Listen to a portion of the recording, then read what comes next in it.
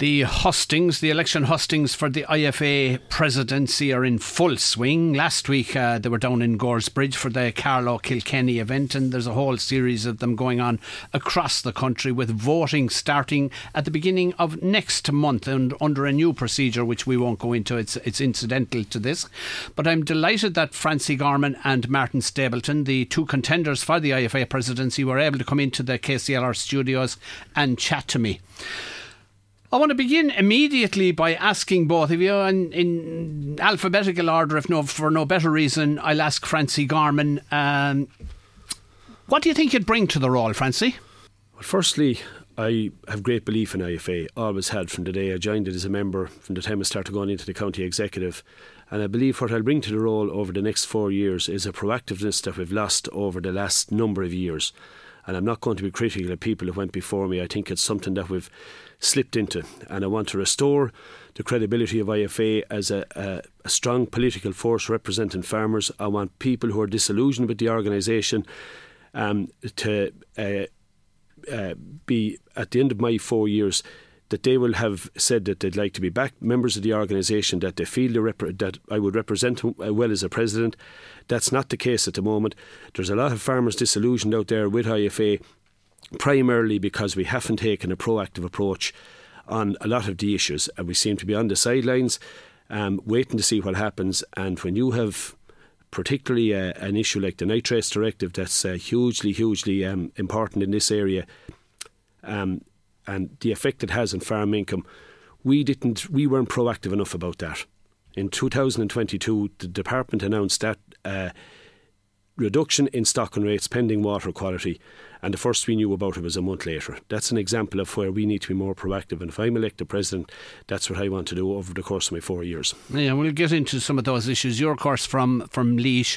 Martin Stapleton, you're a Limerick man, a Limerick farmer. What do you think you'd bring to the role? I am a Limerick farmer, and I suppose what I'm going to bring to the role is my experience of the last 8 years working at the forefront of IFA.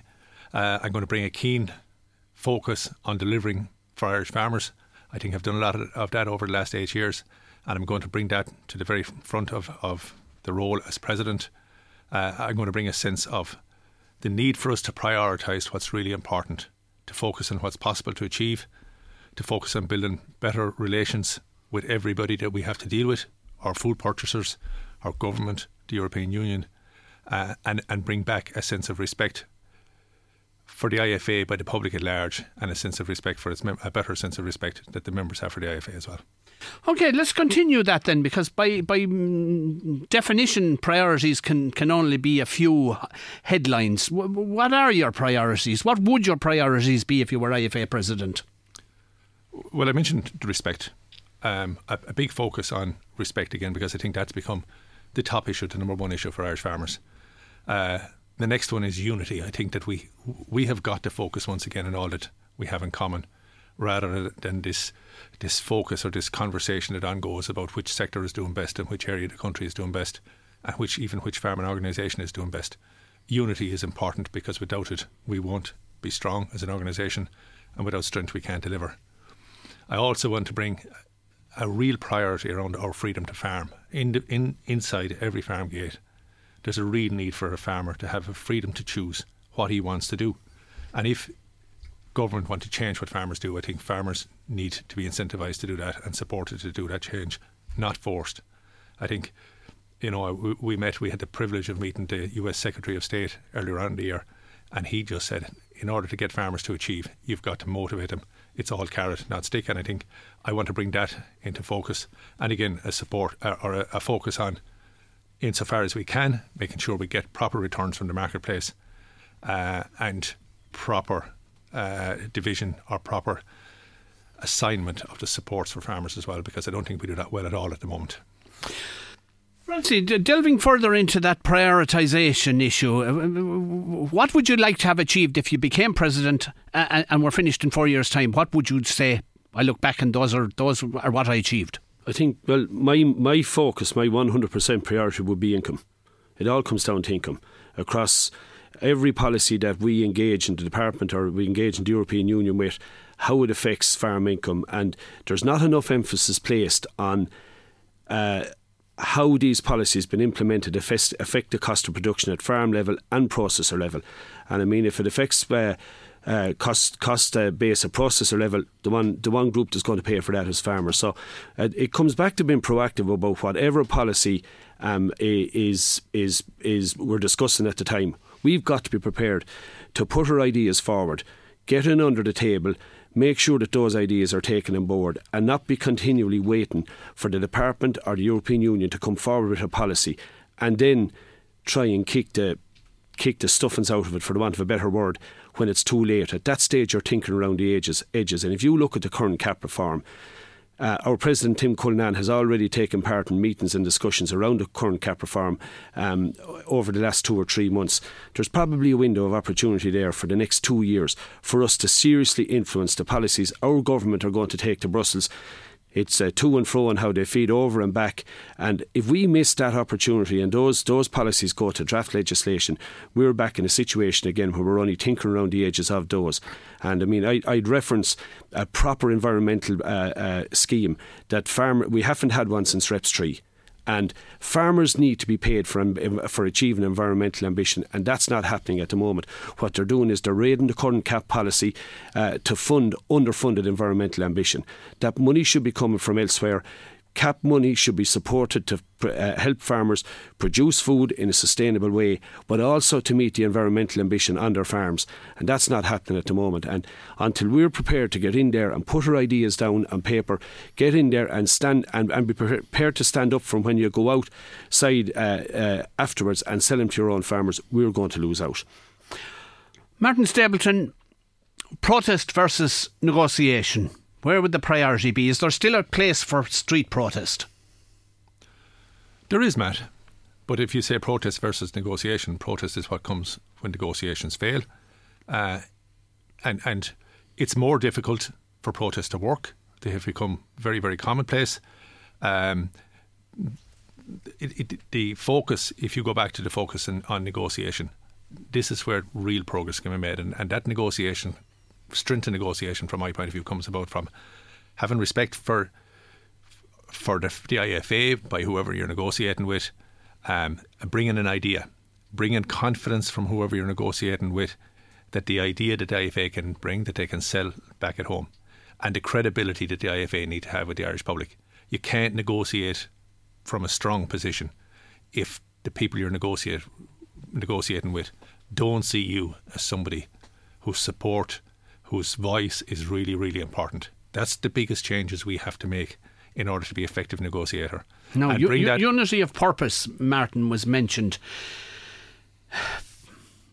Is it possible for IFA to continue to be all things to all farmers? Necessary, Matt. Because without us as an organisation representing farming and the agricultural and industry farmers who work in the agricultural industry, we don't have the strength and we'll end up competing with each other. So it comes back, in my opinion, to us making hard decision inside in our own community around what's really, really important. Francie's spoken there about the next CAP. The real challenge for us as farmers, as we face into the next CAP, is to decide as farmers what we really want to achieve, where we want our focus to be. My focus has always been, and I would identify, vulnerable sectors, vulnerable areas, quality food production and environmental ambition. Those 4 are for me. But if farmers in negotiating with each other come to a different conclusion, that's fine. But that's the challenge, is what do we want to get from the next CAP, because we can't achieve everything that everybody asks. Francie, isn't it really impossible to have unity of purpose when I can list off, without even thinking about it, half a dozen organisations representing or supposedly representing various sectors that were disunited, and the government will ultimately laugh at farmers? Matt, look, it is a fair point, but the reason we have 6 or 7 farm organisations there, and I can reference a couple of them in particular that have come to the fore in the last 10 years, is because we left a gap there. We weren't listening to farmers on the ground. We weren't representing them.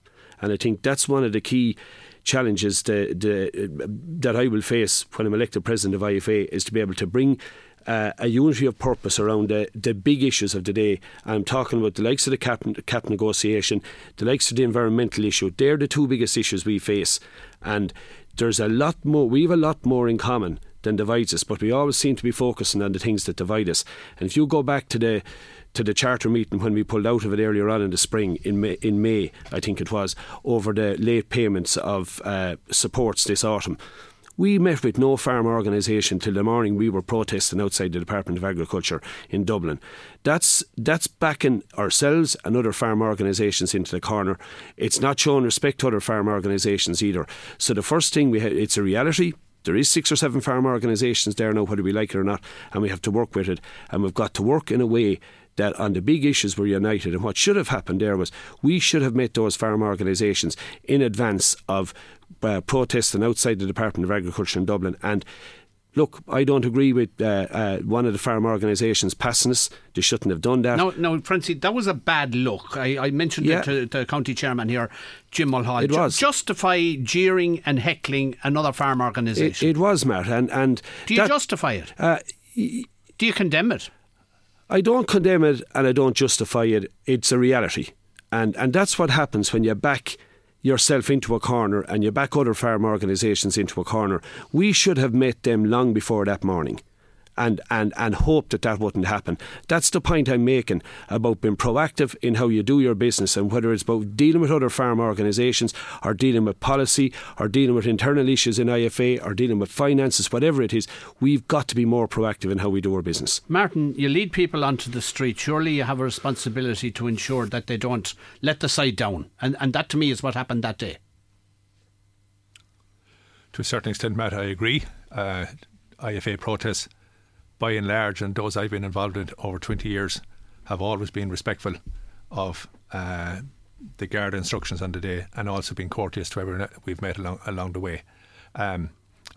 Like what happened that day was certainly regrettable. I have a strong sense as well we'd be far better off if we didn't find ourselves in a situation where one farming organisation was walking past another farming organisation's protest. But the reality is things were said that day to fellow farmers that should not have been said.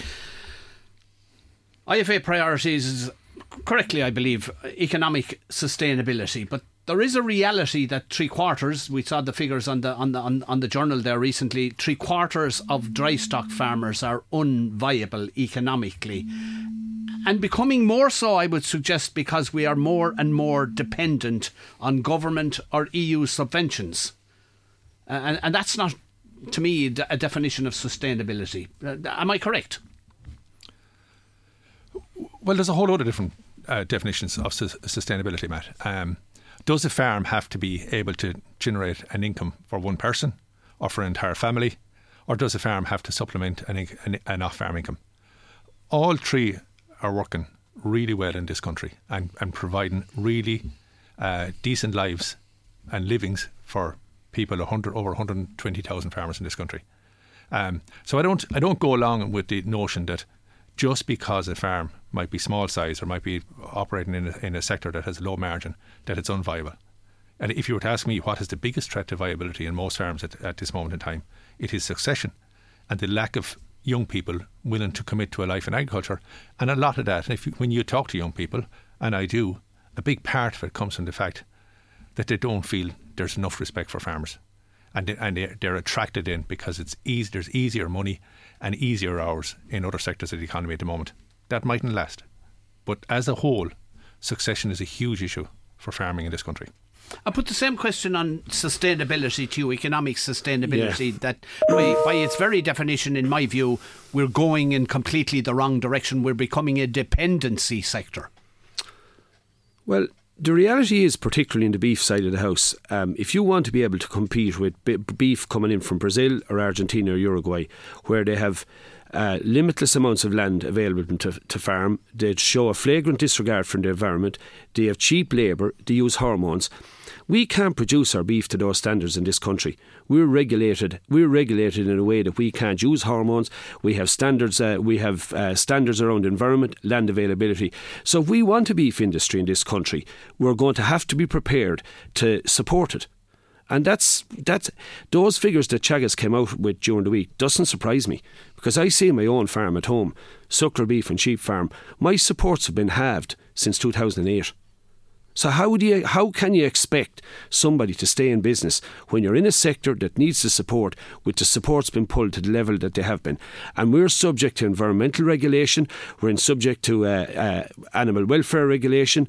The availability of land to us has been limited massively by European policy over the last 10 years. No point in blaming dairy farmers for it. Its policy has driven it in that direction. So if they want a beef industry in this country, and you won't have a dairy industry without a beef industry, it's going to have to be supported. And we're heading down the wrong direction here. They need to support the beef industry in a way that they haven't been prepared to do over the last 10 to 15 years. OK, final question for you. Why should IFA members vote for you next month? Because I believe in the organisation. I want to restore it, as I said earlier, to the political powerhouse it was 20 years ago. I want effective members who feel that IFA have left them behind in the last 10 years to feel that they can elect somebody that will represent them in a strong, proactive, ambitious way. I believe I'm that person, and I want people to be able to say at the end of my 4 years that they were proud to be a member of an association where Francie Gorman was president. Last word goes to you, Martin Stapleton. Why should IFA members vote for you in November? Because I believe I have the ability to invigorate the association once again. I have a strategic plan outlined under the 4 pillars I talked about earlier in the interview to boost again the respect that's there for farmers, to unify farmers, to give farmers back the freedom to farm within environmental constraints, and at the same time, and because of all of those 3, restoring and protecting the income for farmers going forward. I want to focus on bringing young people not only into the association, hugely into the industry. I want to focus on this, making the organisation diverse and modern in a way that it hasn't modernised, relevant in 2023. Martin Stapleton and Francie Gorman, candidates for IFA presidency, thank you very much for coming into studio this evening.